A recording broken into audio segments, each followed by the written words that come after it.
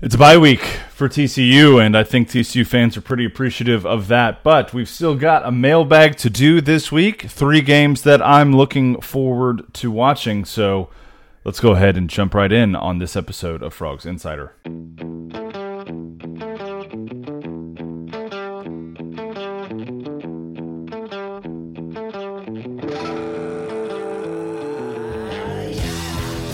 Welcome into this episode of Frogs Insider. Jamie Plunkett here. Melissa Triebwasser not here this week. No game preview to look forward to for the Horned Frogs, so it's just yours truly answering your questions, talking about a few games that I'm interested in watching on this TCU bye week. We're coming off of a week that is forgettable for TCU fans, to say the least. And so we're not going to talk too much about Kansas State outside of the questions that come up in the mailbag.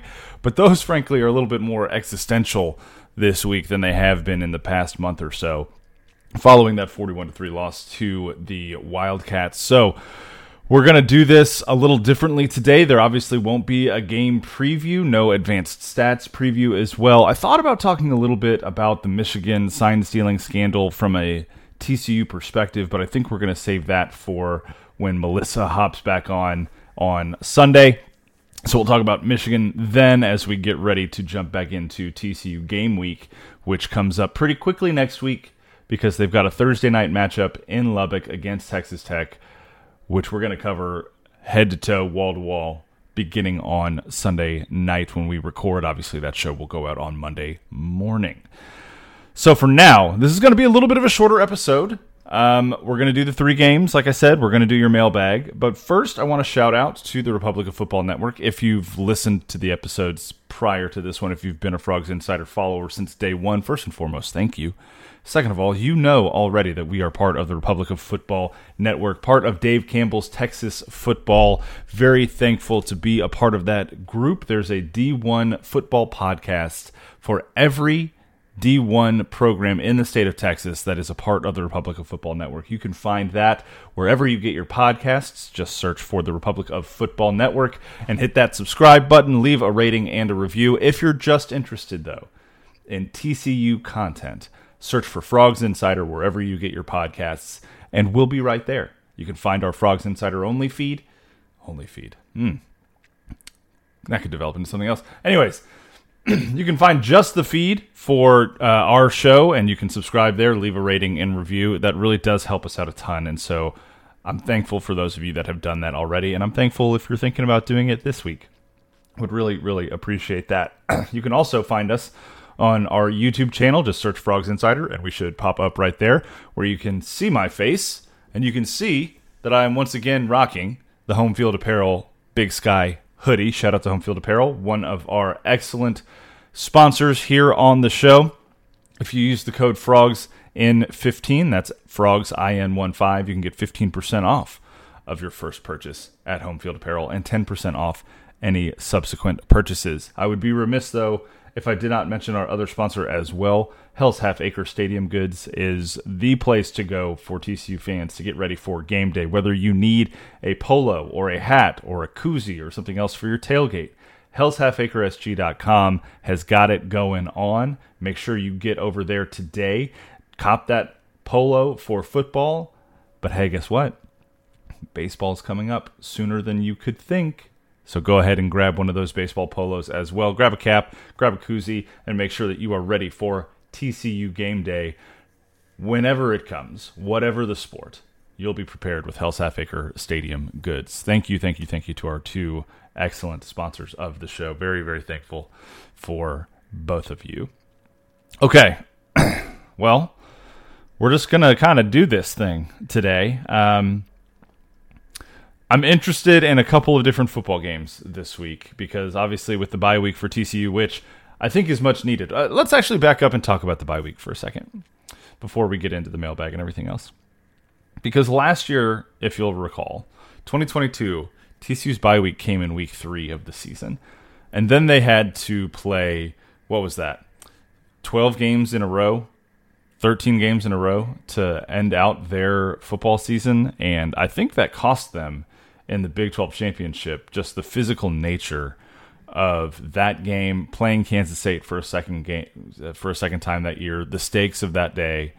I think that the early bye week really hurt TCU last year. And so when we looked at the schedule this offseason and we saw, oh my gosh, a bye week in week 9, that sounds pretty awesome. Oh my, TCU could be 7-0 going into the Kansas State game. They win the Kansas State game. Oh my gosh, now they're 8-0. And they've got the last 4 games of the year. They're going to be so fresh, so ready to rock. They got 3 in-state opponents right after the bye week. This sets up beautifully for the Horned Frogs. And then here we are sitting 4-4. And the bye week's got a lot of different kinds of questions that are being asked instead of, oh, well, is everyone still healthy? Are they going to get right for the final stretch? Or, what's the strategy going to be like for a bye week? Then a Thursday game, you technically kind of have a lot of time between the Texas Tech game and the game against Texas where they come here. Like, does that give you an advantage? But we're not asking those questions. You're not asking those questions for sure based on the mailbag this week. So, it's interesting that one of the things I think we were very excited about this year was the week 9 bye week, and now we're just using it as a time really to kind of sit in our loincloths and sackcloths and ashes and do the wailing and the gnashing of the teeth thing. But there is still football happening all across the country this week. Some really good games that I am interested in as we kind of take a look at the schedule here. The first one that I'm super intrigued by. Is BYU in Texas. See, TCU absolutely roundhouse kicked BYU in the face. And then BYU immediately got up off the mat, went to Lubbock, and beat Texas Tech. I'm very, very confused by this football team. I'm wildly thrown off by this full team. Actually, that game was in Provo. I was mistaken there. Sorry about that. But either way, they get their teeth punched out of their head by TCU, and then they go and they get ready. They get some George Washington dentures or whatever, and beat Texas Tech and beat them pretty handily. Yes, Texas Tech has a freshman quarterback going right now, but BYU didn't really look to have much going themselves, and here they are now 5-2, 2-2 in the Big 12, and they go to Texas this week. Texas is an 18-point favorite in this game, but they don't have Quinn Ewers. Quinn Ewers gets his shoulder messed up. The same shoulder that had an AC joint issue last year has an AC joint issue now after their close win over Houston. So we've got a backup quarterback playing for the University of Texas as they try to stay in position to make the Big 12 championship and hold on to some of the hope that they had at the beginning of the year about conference championships and potentially the college football playoff. So that game is at 2:30 on ABC. I'm very interested to see if BYU's defense can do anything to slow down Texas, even if they do have their backup quarterback in the game. And we'll see, how Texas's defense responds to getting gashed a little bit by a Houston offense that has been really up and down at times. They stretched the ball down the field really well. They ran the ball pretty effectively against Texas at times. Made some really questionable play calling decisions late in that game, especially on that 4th down play. But that seems to be a theme in college football this year, is really good offensive minds trying to get too cute and creative in key moments where sometimes it's best to just do the simple things and get the first down, right? It feels like college football is like moving in a direction away from logic and reason at times. Or it's like, we've moved too far away from, we need a yard, we're going to go get a yard, to, we need this yard, but we're going to run a guy out into the flat and throw it to him there and hope that the safety doesn't bite down, or that the corner's out of position, or that the throw is good, or the receiver doesn't drop it, right? We're deciding apparently as a community of college football coaches now to just make things way more complicated than they need to be at times, and it's backfiring pretty much across the country, right? We saw the zone read that Clemson ran against Miami in overtime that, apparently wasn't a zone read, but it looked like a zone read. We've seen TCU in short down situations really struggle. Now we've seen Texas and Houston do some of those same things. It's an epidemic. It really truly is. We saw USC make some really interesting coaching decisions when they had the ball and the game in hand late against Utah. It's just a really interesting time to be a college football observer, to see some of these questionable decisions that are consistently happening across the board, almost as if it's like a misuse of the analytics that they're now using, a misuse of the data. But anyways, BYU at Texas is a game that I am paying close attention to. Another game that I'm paying close attention to that's at the same time, it's 2:30 on Fox, is Oregon goes to Utah. Does Utah have it in the tank 2 games in a row to get the upset? Oregon's a 6.5-point favorite in this game. I think they're much, much, much better than USC. Much better than USC. So I'll be interested to see if Utah's defense can hold up and if their offense can move the way that they moved against the Trojans, because Alex Grinch is the defensive coordinator at Oregon. And I think that is going to make a significant amount of difference in this one. I think Oregon does go to Utah and get the win, but I'm very excited to see how that game plays out. And then the third game that I am very, very interested in, that maybe not a lot of people are going to be paying attention to because it's happening so late at night. 9:30 p.m. on ESPN. Oregon State heads to Arizona. Now, I don't know if you've been paying attention to Arizona over the last couple of weeks, but Arizona almost beat Washington. They lost to Washington by a touchdown, had that game in hand at one point. They should have beaten USC. They lost to USC in LA. 43-41. They should have won that football game. If you go back and you watch the end of that football game, Arizona blew it. And then they beat Washington State last week like Washington State had stolen money from them. 44-6. It was an absolute blowout in Pullman. Arizona's clicking a little bit right now.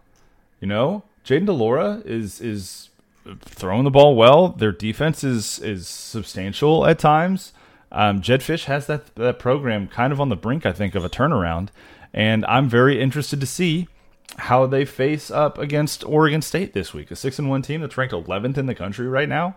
Arizona's sitting there at 4-3, but they could really, establish themselves with 2 quality wins in a row over Washington State and Oregon State, and get to 1 win away from bowl eligibility in a year where they started out and they looked awful. They looked terrible. I mean, they lost to Mississippi State, barely beat Stanford by a point, right? Like this is a team that has had some ups and downs already this season, but seems to be turning a corner.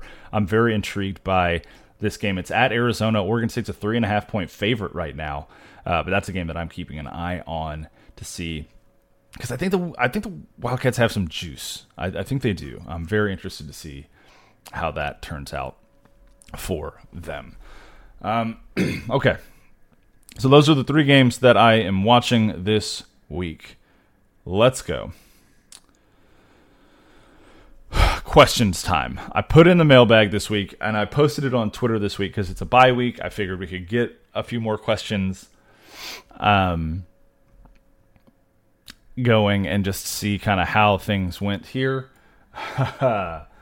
And they certainly went. You guys didn't hold back a couple times, and I got the same question 3 or 4 times, both on Twitter and on the site, on HornFrogBlitz.com. So this is where we're going to start, is with some comments from Kansas State senior guard Cooper Beebe. He had some post-game, or I guess midweek, media availability following TCU's win over the Wildcats win over the Frogs, and so we're just going to take a quick listen to it. This is what Cooper had to say. Oh, absolutely. It was kind of a weird situation. We're at one point, we're up 30, and you could look at them and they're like laughing, like they're having a good time. And I'm like, dude, you guys are getting beat by 30. You could tell, they had given up at that point, and there's no better feeling, when you make a dude quit. There's no better feeling than when you make a dude quit. That's not obviously the part of the quote that the TCU fans have taken some issue with. It's the one right before that where BB is talking about TCU players losing by 30, laughing and joking around on the football field. It's not a good look, and I said as much on Twitter. It's not a good look for your team to be smiling and laughing and cutting it up when you're getting your ass kicked, right? It's just not. And so I think that there are some questions about, it's naturally, I think some questions are going to arise about, commitment and passion and desire and all of those other things. And I don't necessarily think that those questions are unreasonable, but I would encourage us to use caution when we take one guy's quote and apply what his anecdotal experience in a brief moment was to an entire group of other people, right? This is how we get in trouble collectively as a culture. This is how we get in trouble, in some deeper, darker ways, when we start to take the experience of one person and apply it to another group at large. So when it comes to college football, obviously it's not as serious or severe, but I know because there's no chance that guys like Josh Newton were joking around, right? There's no chance that guys like, Josh Hoover were joking around. Johnny Hodges on the sideline, he's probably not joking around like that. I don't think that there is this widespread cultural questionable issue happening at TCU right now. But I will say that, and this is not because I have direct information on specific players on this team, that's not the context for what I'm about to say, but I will say that it happens from time to time where you get guys who aren't as bothered by losing, or they aren't as bothered by losing by a lot. And that's not necessarily something that's tied to a desire to succeed or desire to play well.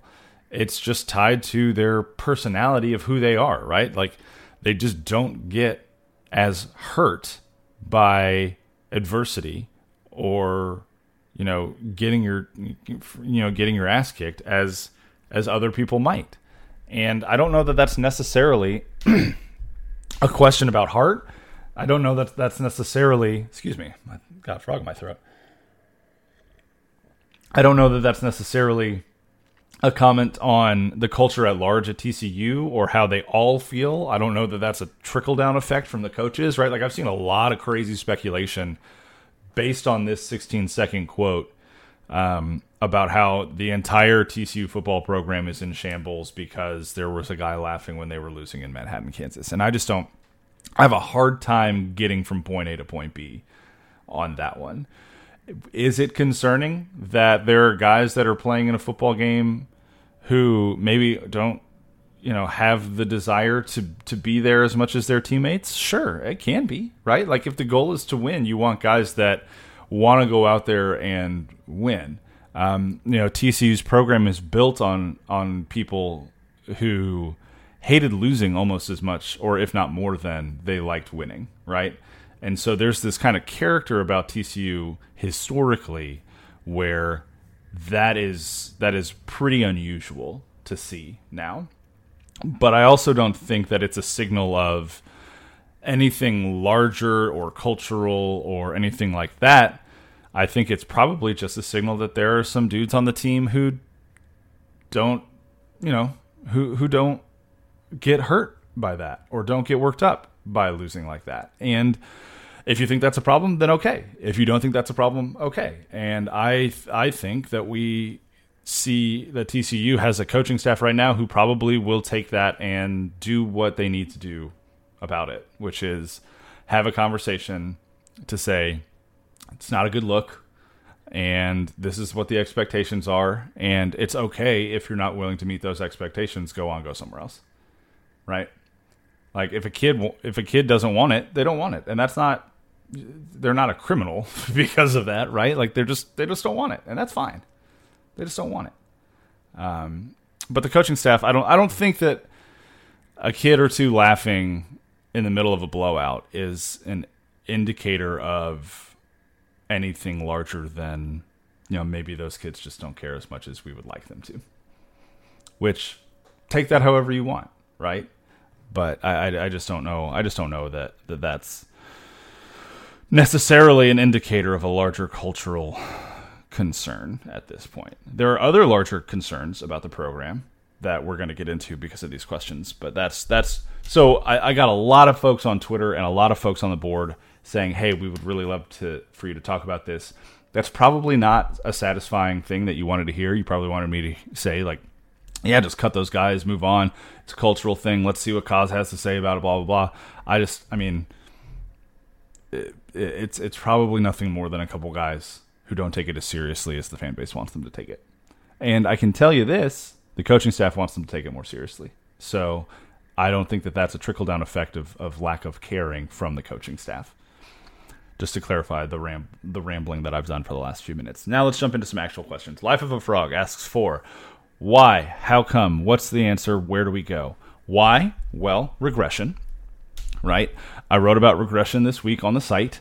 It is a free article, so you can go and you can read it, even if you're not subscribed to HornFrogBlitz.com, which I don't know why you wouldn't be at this point. We've got the most comprehensive coverage of TCU athletics anywhere, and it's not a bank breaker either. It's like $10 a month at most. I think it's actually less. I think it's like $6.99 or $7.99 a month, and you get a discount on that if you pay for the annual. I'm not doing a great job of selling my own website right now, but hey, here we go. Regression happens when you lose guys to the NFL, when you lose coaches to other staffs. It's a natural built-in thing in college football because everybody's on a clock, right? Players have limited eligibility, coaches have limited. There's a saying that I like from ministry.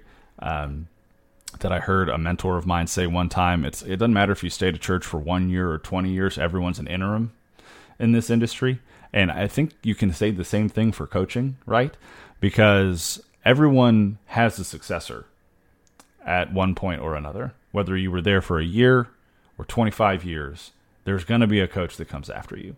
And so the responsibility of the coach in that moment is to do the best that they can by the program with what they've got. And they're also limited by the fact that they can't, sign a Justin Jefferson to a max contract and keep him for 15 years. They've got 4 or 5 years with these guys, if that, and they got to make the most of it. So regression is built into college football in a way that we don't see in the professional level. And I think that, myself included, folks who cover this team didn't do enough of pointing at that this offseason. Instead, we chose to talk about the talent and the depth that we saw that was still here. And I think that was a disservice to TCU fans to do it that way. And if I had a do-over, I would absolutely focus more on, it's probably a big issue that they lost Quentin Johnston and Kendre Miller. It's going to be a problem that the coaching staff has to solve because Alana Lee and Steve Avila aren't walking through that door anymore, right? So that's on me. That's also the why, and that's kind of the how come, too. That's what we've seen this year is regression. Is it more regression than maybe we expected? Yes, absolutely. I said the baseline for a successful year this year was 8-4. I thought this team would go 10-2. They're going to be lucky to sniff 6-6, I think, at this point. They could maybe, with a crazy upset, get to 7-5. But I think 6-6 is the expectation now. And that's a lot more regression than we anticipated. And there are some reasons for that we can maybe get into as we continue to go through these questions. All right. What's the answer? Patience, which sucks, right? Because nobody wants to be patient anymore in a transfer portal era where it's like, oh, we can rebuild immediately. We can reload immediately. The answer right now for this team is patience through the last 4 games of the season. Let's see what they can do as far as progress is concerned. Let's see if they get some of the younger guys going this season. And let's just wait and see what happens from here.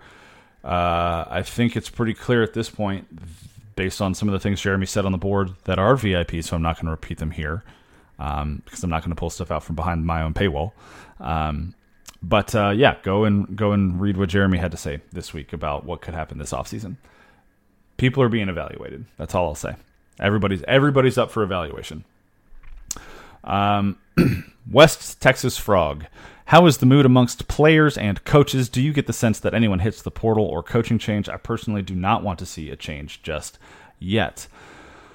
Do I get the sense that anyone hits the portal? This is a tricky question because I'm going to answer it and you're going to immediately think of someone, and I have no reason to believe that that person that you're thinking of is going to hit the portal. But my instinct in this new way of doing college football is to say that, yeah, someone's probably going to hit the portal.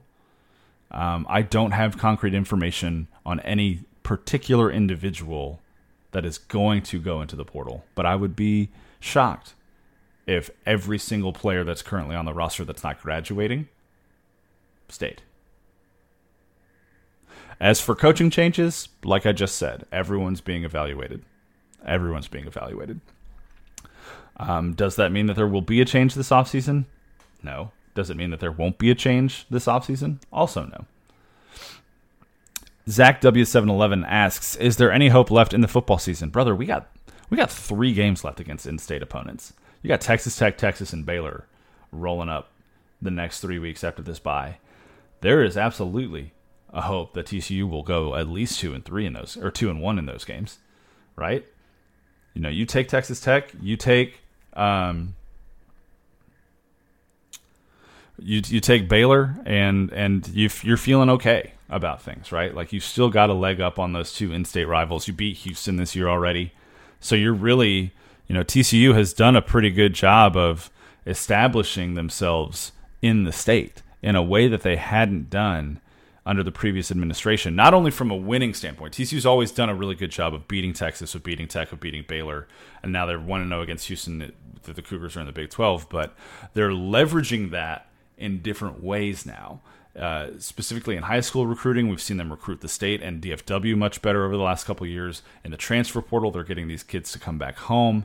Have all of them panned out the way that TCU fans have hoped? No, but you're not going to have a 100% hit rate in the portal, just like you're not going to have a 100% hit rate at the high school level. The goal is to be right more often than you're wrong, and TCU has done that under Sonny Dykes in the recruiting world at this point in time. Let's see. Ethan P. King asks, how great was Tuesday's practice? They've had really good Tuesday practices all year. And Sonny Dykes said it a couple weeks ago. It's about how do we get what we're doing on Tuesdays and Wednesdays to translate to Saturdays. They didn't figure that out last week. Let's hope they can figure it out next Thursday against Texas Tech. Zach asks another question. Will we see actual changes, scheme, personnel, etc. against Tech, or are we just going to roll out there and get steamrolled again? Texas Tech in Kansas State. Texas Tech's closer to BYU. In fact, Texas Tech just lost to BYU, remember? So there is no such thing as transitive property in college football, but there is such a thing as good teams and bad teams, and Texas Tech's just not a good team this year. They're playing a freshman quarterback. They've had a lot of adversity for a team that every national media's darling to compete for a Big 12 title and win 10 games. It's a bad year for Tech, and they recruited in bulk the last couple of years instead of recruiting like TCU has, and we're seeing the results of that now a little bit. We will not see scheme changes. Scheme changes do not happen in the middle of a football season, right? You don't just say, oh, the 3-3-5 is not working, we're going to switch to a 4-2-5, or we're going to switch to a 4-3. There is, it's a personnel issue at that point. You don't just have a second scheme in your back pocket that you pull out and say, we're gonna be a 3-4 team this week, and then next week we'll be a 4-3 team. And then the week after that, we're going to be a 3-3-5 team, because that's just not how it works. It's just not a thing. Now, will there be a scheme change in the offseason? I don't know. Maybe. It's possible. Now, the other part of the question, though, Zach, personnel, I would be shocked if we saw guys who are continuing to miss tackles get playing time. I would be shocked if we see guys who continue to drop passes or miss blocks get as much playing time as they're getting. And so I do think that there is an opportunity to see some personnel shakeups over the last 4 weeks of the season. To what extent, I'm not sure, but I know that there are some guys that are itching to play and that they haven't gotten a lot of time yet. And I think we're at a point now where the coaching staff is going to see what those guys have. The Voyager 11 asks, excuse me, 3 different questions. Coach Dykes made a comment post-game that there will likely be personnel changes. Yep. Who do you expect we see more of in the coming weeks? I think defensively we see some more of the younger guys, especially in the secondary. More Randon Fontenette, more Jamel Johnson, even though we've seen a little bit of him over the last couple weeks. He's looked pretty good.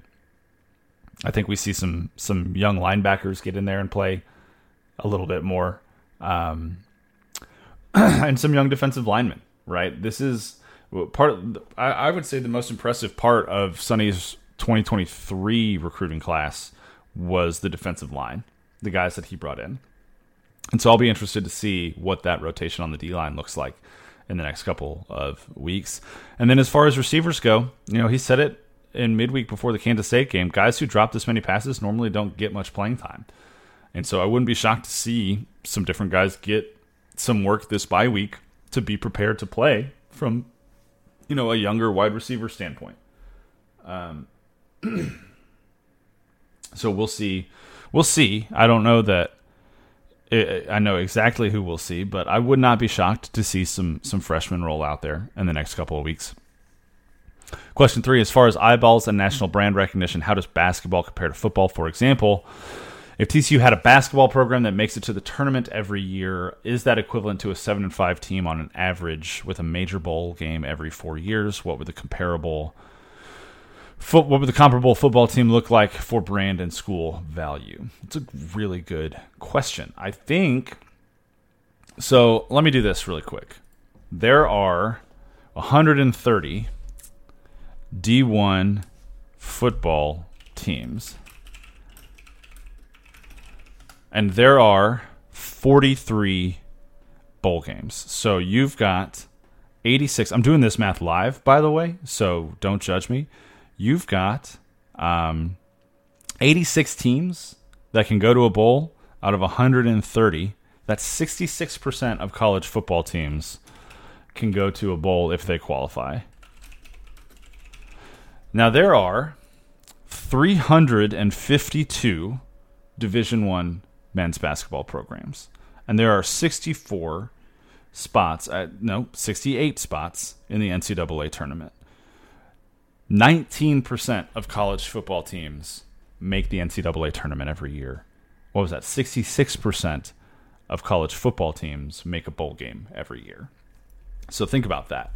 TCU has made the NCAA tournament 2 years in a row, which means they've been in that top 19% of college basketball 2 years in a row. To get to a bowl game that the majority of college teams can get to, you've got to go 6-6. You've got to go 500, and you can even be maybe 5-7 if you've got a good APR, right? And you can still qualify for a bowl if there aren't enough bowl eligible teams. So I would say that making it to the tournament every year, or making it to the tournament the last 2 years, like TCU has, is more equivalent to, say, like a 9-3 football team who is consistently in the conversation for their conference title, who is consistently, not only making a bowl game, but making a recognizable, decent bowl game against a good opponent, right? Like Liberty Bowling up, maybe. Maybe, Cotton Bowl, like on the fringe New Year's Six, right? Like in that echelon of bowl games. That's kind of where I would put a basketball program that consistently makes it to the NCAA tournament. I'd say it's more like the 9-3 range, 10-2 range, just because, so many teams can qualify for a bowl. 19% of college basketball is getting into the NCAA tournament. The comparable football team look like for brand and school value, like Penn State. It's kind of where I'm at, I think. Penn State or like a Washington.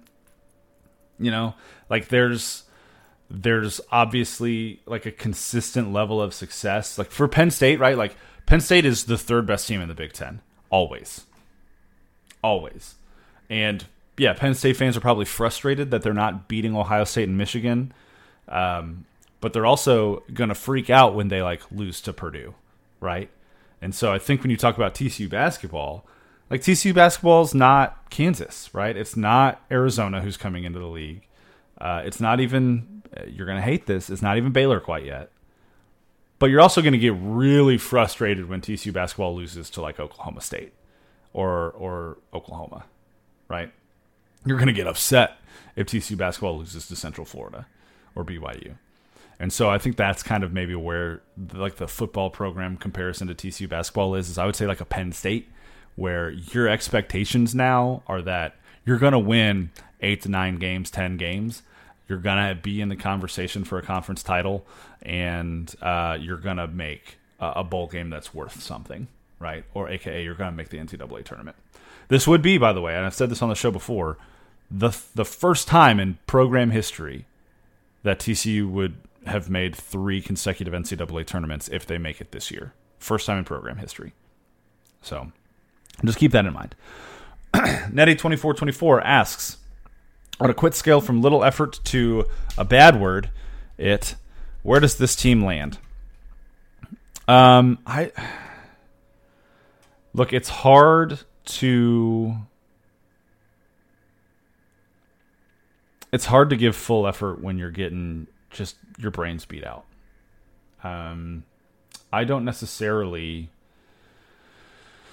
Oh, how do I say this?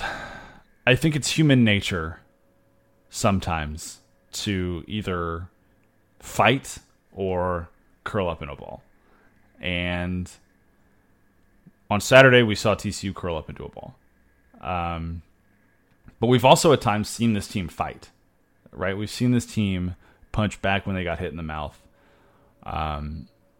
We saw the BYU game for what it was. We saw what happened against SMU. They went down and they just dog-walked Houston, right? And those aren't maybe very good teams, but this team hasn't shown me that they're quitting every week. They've shown me that they're just wildly inconsistent right now. And I think that's there are a variety of reasons to that. I don't think at large this team has quit. PerpGang2341 asks, what do you think the main issue is? Coaches, players, or scheme? I don't think that I could pinpoint any one of those things as being the main issue. I think that if you don't have the personnel to run the scheme, that's going to create challenges, which creates challenge for the coach who's trying to adjust his scheme to accommodate the personnel that he has, which is still locked into the general, rules of the scheme, which means that guys have to develop and grow in the middle of the season, which means that the coach has to work on developing and growing them in the middle of the season so that they fit the scheme, but then they get to Saturday and the scheme maybe still isn't exactly suited for what the personnel is, or vice versa, the personnel is not suited for the scheme, right? And so you have this kind of like just a rolling issue every week where one thing is feeding into the next thing is feeding into the next thing. And it seems like the coaching staff right now is just trying to keep all of that from compounding. Who's your Frog 18?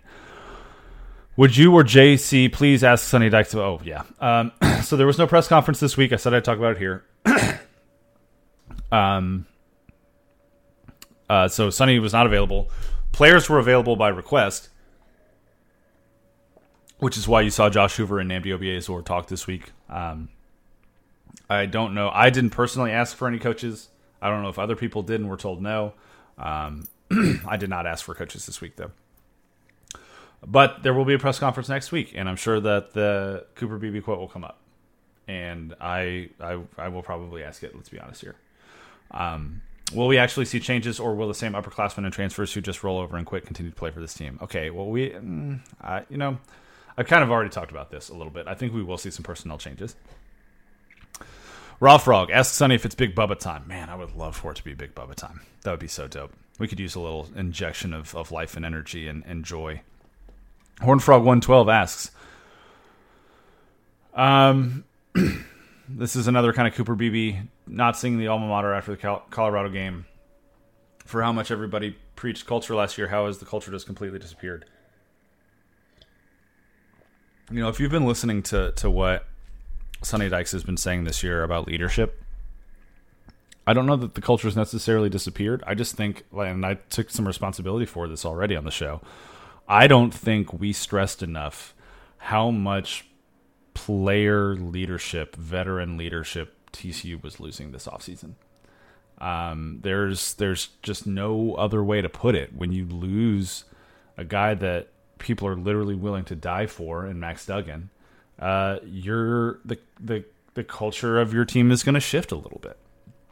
And there hasn't been yet this year a guy who's stepped up and been able to fill that void. Doesn't mean there won't be. Doesn't mean there won't be one next year. But it is, I think, a challenge. And we've heard Sonny talk a little bit this season about developing leaders on the team, and if players aren't going to step up and be leaders, then the coaches will have to. And I think we're still kind of seeing the kind of push and pull and the tension and the void there a little bit. I don't know that it's necessarily a culture issue. I think it's this team and this coaching staff is learning how to adapt to losing a leader and developing ones to take their place. Right? We're seeing a lot of learning, I think, in real time this offseason or this current season. Loaf, Life of a Frog, asks, we all know Hoover was on the run all night, and that should inform our perspective on his performance. It absolutely should. In light of that, what is the honest assessment of his play and poise? What did you like and what gave you pause? On the long-term answer meter, where would you put Hoover right now? I think he's going to be a good college quarterback. And you're right, he was running for his life. The offensive line really struggled. One of the worst blocking games I've seen from Andrew Coker and Brandon Coleman both. And it's really unfortunate that they both had it in the same game because they struggled. They struggled all night. John Lance, I thought, held his own.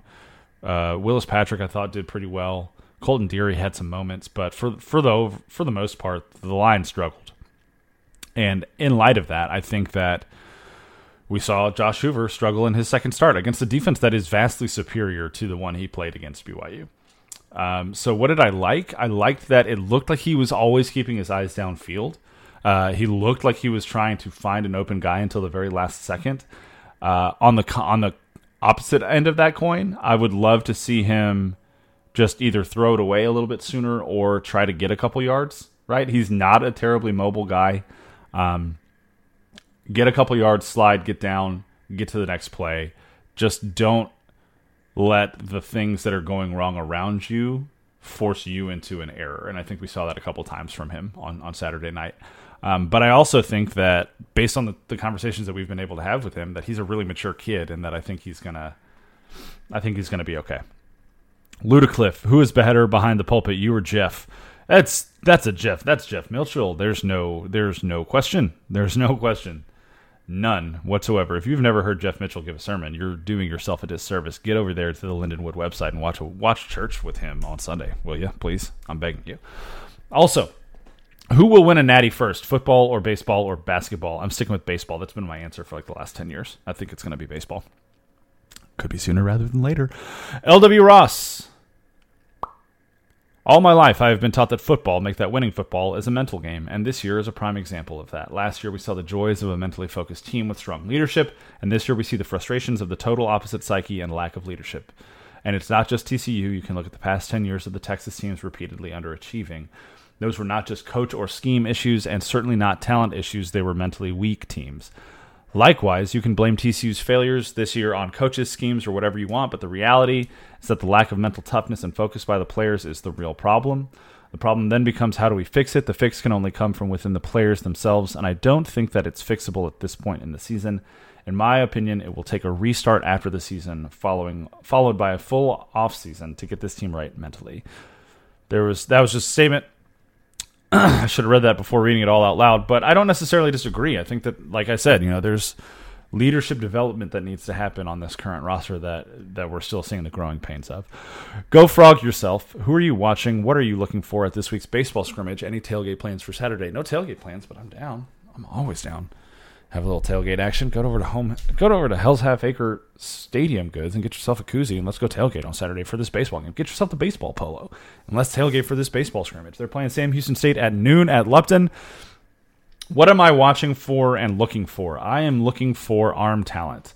I saw a lot of what I needed to see in the Texas State scrimmage from the bats. I want to see a little bit more from some arms. And so I'm interested to see who's pitching, how long they're going to pitch, because there are some guys that didn't throw against Texas State that I'd love to see, Luis Rodriguez being one of them. I don't know if he's quite back yet and ready. Some of these freshmen that have been dealing with injuries that we haven't seen really throw yet this fall. A couple other guys as well that we just haven't seen get a ton of run. Hunter Hodges didn't pitch against Texas State. Some other guys. So I would love to see some more of these arms get some work in, just so I can get a better understanding of kind of where things are with the pitching on this team. Because I think baseball this year, we're going to see a different kind of team at the plate. I think we're going to see a lot more power. There are some dudes that can absolutely mash. There are still a couple guys that can steal bases too, but this is kind of a mash unit. Not in the medical, military kind of way, but in the we're going to hit a lot of balls really hard kind of way. But I just don't know. There's so many question marks about pitching at this point, right? Like, we don't know what the rotation is going to look like on the weekend. We don't know who the closer is going to be. We don't know who the long relievers are. We really know nothing. And so I'm excited to see another scrimmage where we can maybe start to make sense of what the pitching roles are going to look like in the spring. Let's see. Milton Daniel asks, who are the leaders on this team? Well, you see who's captain, and you see who's not captain, and that's not necessarily who's has to be the leader and who doesn't, but that's a choice that was made by the team. And then I think Josh Hoover's growing into that a little bit.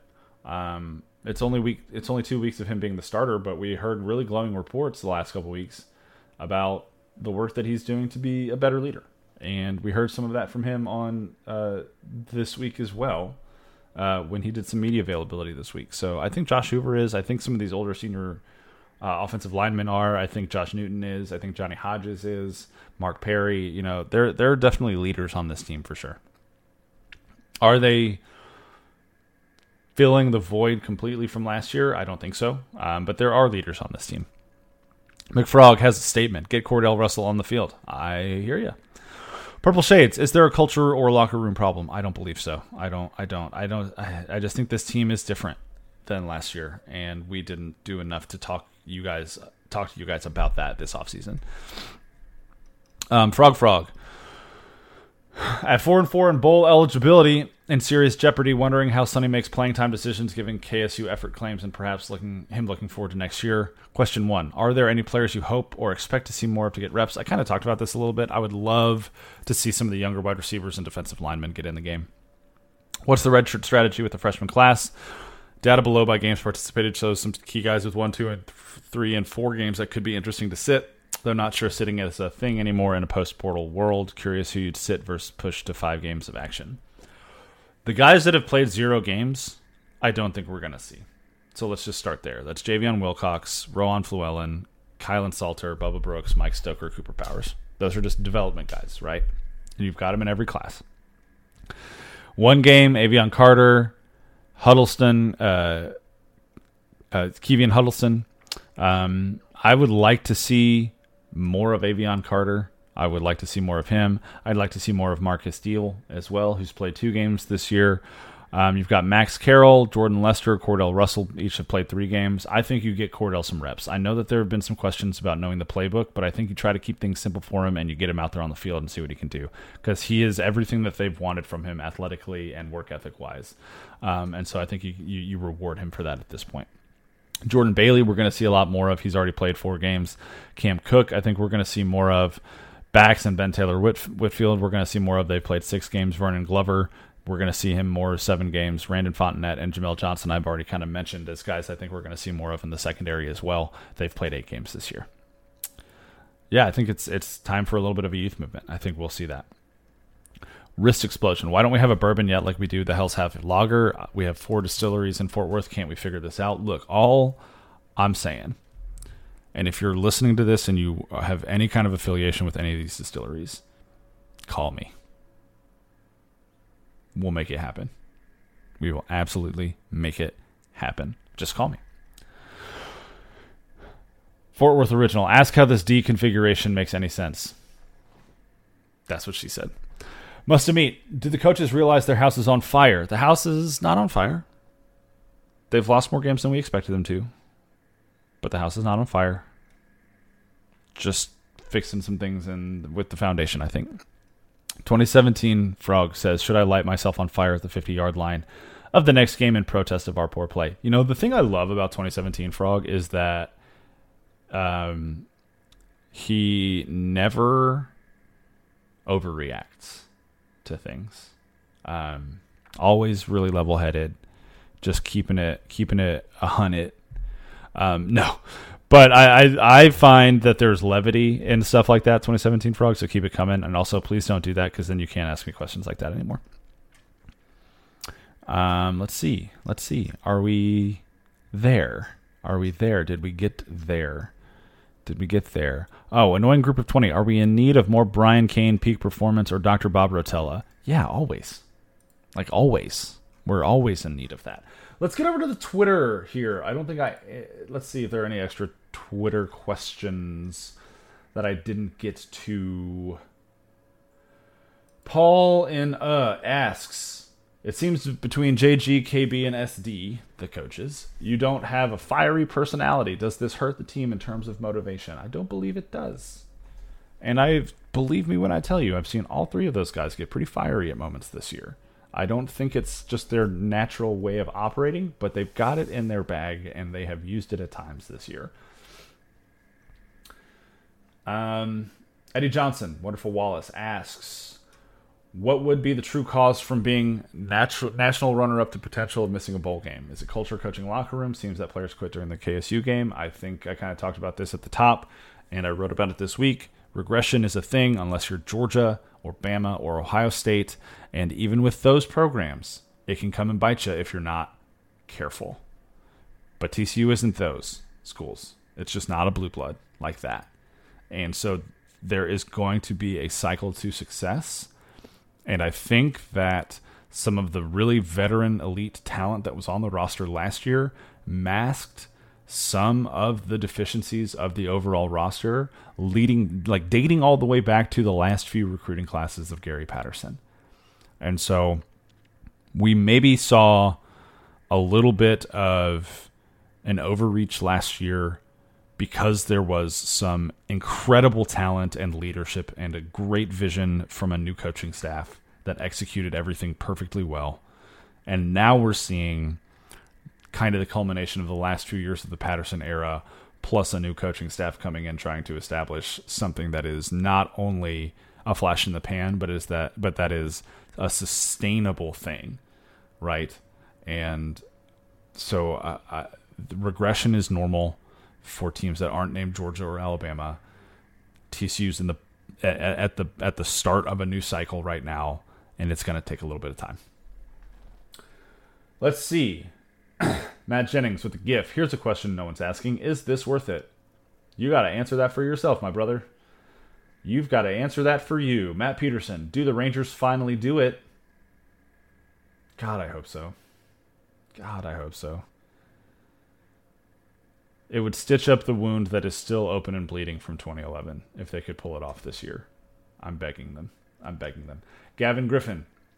Pick 5 bourbons, one of each category by Anthers in parentheses. Daily Drinker, his is Wild Turkey 101.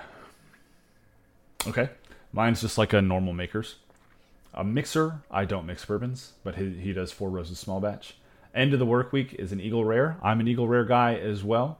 Impress Your Friends, good store pick, 4 Roses single barrel. I've got a maker's private selection that I love. 5 special occasion. Yeah, I've got a couple bottles that I haven't opened yet up there. I should have probably looked at these before I didn't look at this question beforehand. I should have gone and looked at my bourbon cabinet. There are 3 or 4 things that I don't know when I'm going to open them, but it will be for that. And I can't think of any off the top of my head right now, but I'll send you a picture of one on Twitter. Wild Turkey Rare Breed, Jack Daniel's single barrel proof. I do have a bottle of that. That's pretty solid for the end of the work week. Yeah, I could get down with that as well. I have in fact gotten down with that before. Okay, so I think that's going to do it. That's all the questions on Twitter. That's all the questions from the mailbag thread.